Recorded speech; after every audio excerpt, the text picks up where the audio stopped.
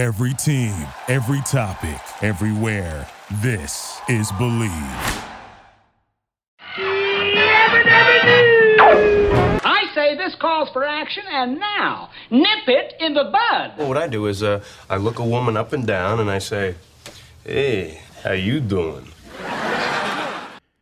And I hope you're doing well, everybody. This is Jim McCairns back with another edition of The Good, the Bad, and the TV on the Believe Podcast Network, which, as you know, is the #1 podcast network for professionals. Let's believe in the good, the bad, and the TV. The year is 2009. It's the year that the United Nations agency UNESCO launches the World Digital Library, which means those Cabo selfies are so going to be around forever. 2009 is the year that New York City opens a pair of ballparks, the new and improved Yankee Stadium for, of course, the Yanks, and Citi Field for the Mets. Of the two, it's the Yankees who go 4-2 over my hometown Phillies this year to take a 27th World Series. Seems kind of hoggish to me, but whatever. Hey, speaking of which, and I swear this is just a happy accident of word choices, 2009 is also the year of the swine flu, also known as H1N1. Remember when global pandemics were almost cute? 2009 is the year that Disney buys Marvel, that the Balloon Boy makes inflated fools of a CNN-driven nation, that Circuit City, which starts out as Wards in 1949 to usher in the TV age, pulls the retail plug, that silly bands are the it fad all over the country, and that Dom DeLuise, B. Arthur, David Carradine, Farrah Fawcett, and Michael Jackson all die. Those last two just hours apart. Farrah in the morning of June 25th and Jackson mid-afternoon. That Michael, always with the pulling focus. In the fall of 2009, the U.S. Senate approves the Matthew Shepard and James Byrd Jr. Hate Crimes Prevention Act, commonly simplified, perhaps a bit unfairly, as just the Matthew Shepard Act. The bill, signed into law by President Obama, expands 1969's federal hate crimes law to include crimes motivated by actual or perceived gender, sexual orientation, gender identity, or disability. James Byrd is the 49-year-old man murdered by 3 white supremacists in the summer of 1998, tied to and dragged behind a speeding truck for being black. 21-year-old Matthew Shepard is the University of Wyoming student beaten, tied to a split rail fence, and left for dead in Laramie, Wyoming that fall for being gay. Nice world, isn't it? But in 2009, as a result, because they lived and died, there's a small amount of woke creeping through the country and on TV. In September 2009, ABC Television is one of the places that reflects it, introducing a new sitcom about the changing face of the American family, among which is found, unapologetically, for the first time in lead roles on network series television, a longtime partnered gay couple. No inching from a closet, no maybes about it. With Modern Family, Cameron and Mitchell are here. They're queer, and we're used to it. Back in 1972, a summer sitcom that no one remembers called The Corner Bar, which shows up 3 years after the Stonewall Rebellion in New York City ignites the modern gay rights movement, dares to feature primetime TV's first regularly seen openly gay character. It's a tiny role, for whom very little happens, but he's there almost every week at the bar. Not many notice, though. The series lasts just 16 episodes, though he disappears after 10. 3 years later, in 1975, a mid-season Norman Lear sitcom that no one remembers called Hot L Baltimore, based on the Lanford Wilson play, dares to feature primetime TV's first openly gay couple in series TV. They're very minor characters. They're old and stereotypical. They're a weekly throwaway punchline. But they're there, part of the cast. Not many notice, though. The series, a rare miss from Uber producer Lear, lasts just 13 episodes. It's not until 1977, with the Susan Harris written and produced parody sitcom Soap, that Primetime dares bigger and bolder and succeeds. Soap features an openly gay character in a major, ongoing, plot revolving, starring role. And the show's a critically praised, Emmy-winning hit. So TV has its first gay character for all the world to see, week in and week out, year in and year out, loosening the hinges of Primetime's closet door. It's an achievement that darn near mitigates the damage done by having that character, Jody Dallas, as played by Billy Crystal, initially depicted as a cross-dressing preoperative swish, and then as a guy who sleeps with and impregnates a woman on his way to being all but neutered of any sexual identity at all. Pick a lane, Jody. Pick a lane. In 1981, the year that soap leaves the air after 4 successful seasons, Odd Couple star Tony Randall comes back to weekly TV in an NBC comedy called Love, Sidney, about a lonely, middle-aged gay man who takes in a woman and her young daughter as roomies. Okay, let's say gay-ish. The series is based on a just-aired movie of the week in which the Sidney character is clearly homosexual, to mother and child anyway, and to us. But NBC orders his sexuality toned down for the weekly show version. Toned down as in not heard. The network just doesn't want the hassle of being known as the network that's got a primetime series about a gay guy in a lead role. So Sidney is presented as your everyday desexed and confirmed bachelor. Father figure, best friend. One step forward, one step back. It's really not until the late 1990s that primetime network TV, read that as commercial TV, as in TV that relies on paid advertising from skittish advertisers, allows for weekly series in which gay characters are indeed the focus. First with Ellen on ABC, which overcomes some struggle to fully open the closet door. Parenthetically, it's to a room that unfortunately has little to offer once the reveal of her sexuality is dealt with. And then with Will and Grace on NBC, which overcomes some struggle to spotlight not one, but 2 gay lead characters, which is a major hit, and which removes the door altogether.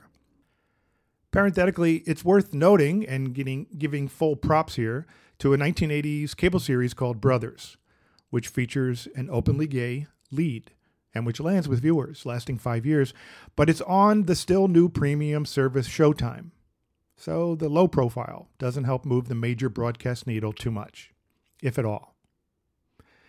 So due to Ellen and Will and Grace in the late 1990s, gay, once a verboten TV word, is now a trendy TV genre.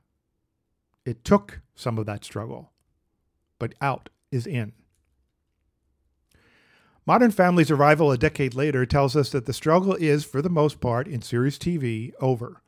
A gay character on television in a lead role, any kind of role, no longer involves a fight with advertisers or with nervous TV executives, or not as much as it used to. And audiences barely blink an eye of protest or discomfort when they see a gay character in series television. It doesn't even have to be the point of the series. It can just be. Or in the case of Modern Family, they can just be. Mitchell and Cameron, gay and partnered, just another branch on a large family tree. The series is one of those once-in-a-generation TV projects that comes together at the right time with the right people for everyone involved on both sides of the camera. Fated to happen because of all that already has.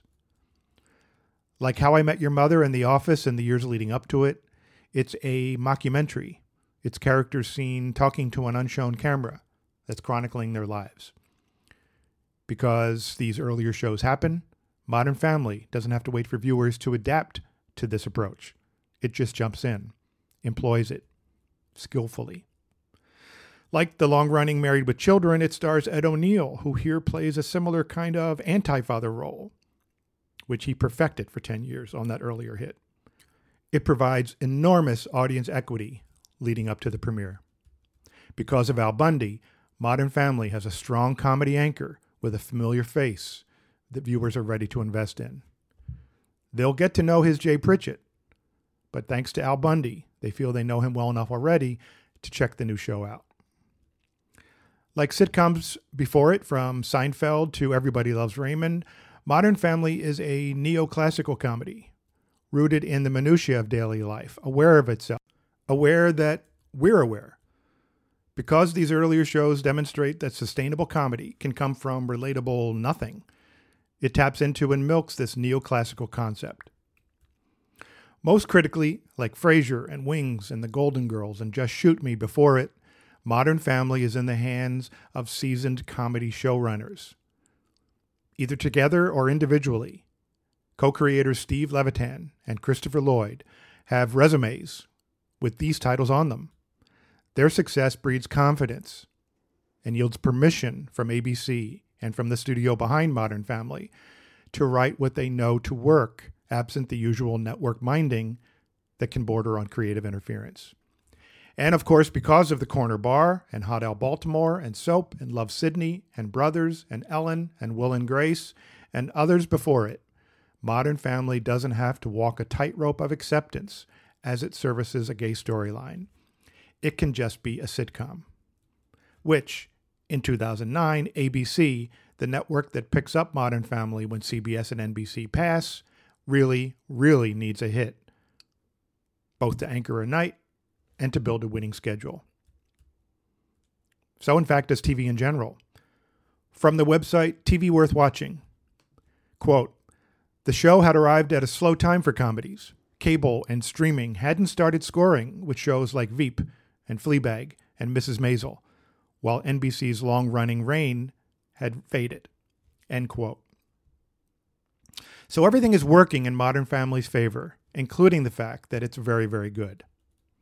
Buzzed about all summer thanks to a pilot that everybody's talking about, inside and outside of ABC, it's an instant hit upon its September premiere. Critics embrace it. From James Parker of The Atlantic, quote, "The show concerns itself, as advertised, with a modern family.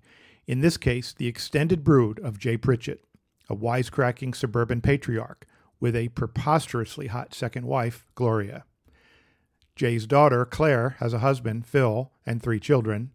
Jay's son, Mitchell, is gay, living with his partner, Cameron, and their adopted Vietnamese baby, Lily.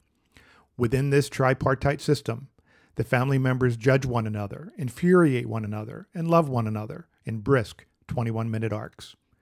End quote.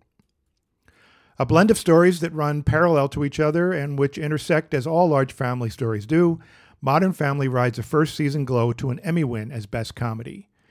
As other seasons progress, it incorporates all the familiar tropes of Tilt that make up the pinball machine that is family. The marriages and the breakups and the makeups, the intergenerational dysfunction, the "it sounded like a good idea at the time" family vacation, the rebellious teens, the parental misunderstandings and the interferences, the requisite milestones of birth and death and graduations in between. And yes, the evolving gay partnership of Mitchell and Cameron, which involves a laugh-filled, though poignant wedding in the 5th season. More ground broken and then tilled. Done with what The Atlantic calls a master's class in pace and brevity, and with writing that it describes as hectically compressed, but dramatically elegant, prodigal in its zingers and snorters, but austere in its construction, Modern Family is always skillfully written. Just 4 years into its run, it's already ranked 34th on the Writers Guild of America list of the 101 most well-written television series ever made. Side note, it'll win a total of 6 Writers Guild Awards over its long run. And not for nothing, it'll also be ranked 43rd on TV Guide's list of the 60 best series of all time. Modern Family wins the Best Comedy each of its first 5 seasons, a record-tying consecutive streak established by Frasier. It continues its run on ABC well into the years when its reruns make the show a hit all over again in syndication and on streaming services, and makes fortunes for its cast, some of whom, yes, as the time and seasons progress, do engage in the requisite salary negotiation wars. And it continues to be a top draw for ABC throughout. It's nose-thumbing anarchy, most appreciated by the country's nose-thumbing 18 to 49-year-old crowd. The series comes to an end in 2020 after a staggering 11 seasons and 75 Emmy nominations, including 2 wins each for actors Ty Burrell and Julie Bowen, who play Phil and Claire, and Eric Stonestreet, who plays Cameron, partner and then husband to Mitchell. When it does end in April of 2020, in a TV world markedly different than the one it begins in 11 years earlier, USA Today notes the date. Quote, "It's not just the finale for Modern Family. It could also mark the end of a TV perennial, the long-running hit network comedy that breaks into the larger culture. The lack of likely heirs isn't a question of quality. The loss largely represents how TV industry produces shows and how we watch them." End quote. I guess that's true enough. That in that finale, crusty patriarch Jay Pritchett refers to offspring Mitchell and Mitchell's husband Cameron as his sons, both of them, suggests the world at large is markedly different in 2020 as well. You gotta believe. Hey, send us some questions and feedback and suggestions on Twitter at Believe Podcast or at Believe.com. That's also where you can get some information on advertising on any Believe show, but especially mine. Find and download The Good, the Bad, and the TV on Apple, where you can subscribe and rate us, or Spotify, where you can follow us, or just plain listen for us each Thursday with a new drop on sites like Stitcher or Luminary or TuneIn or Google Play. Be sure to like the show all over your social media too. Tell your family. I'm Jim McCairns. We'll talk again. Thank you for listening to Believe. You can show support to your host by subscribing to the show and giving us a 5-star rating on your preferred platform. Check us out at Believe.com and search for BLEAV on YouTube.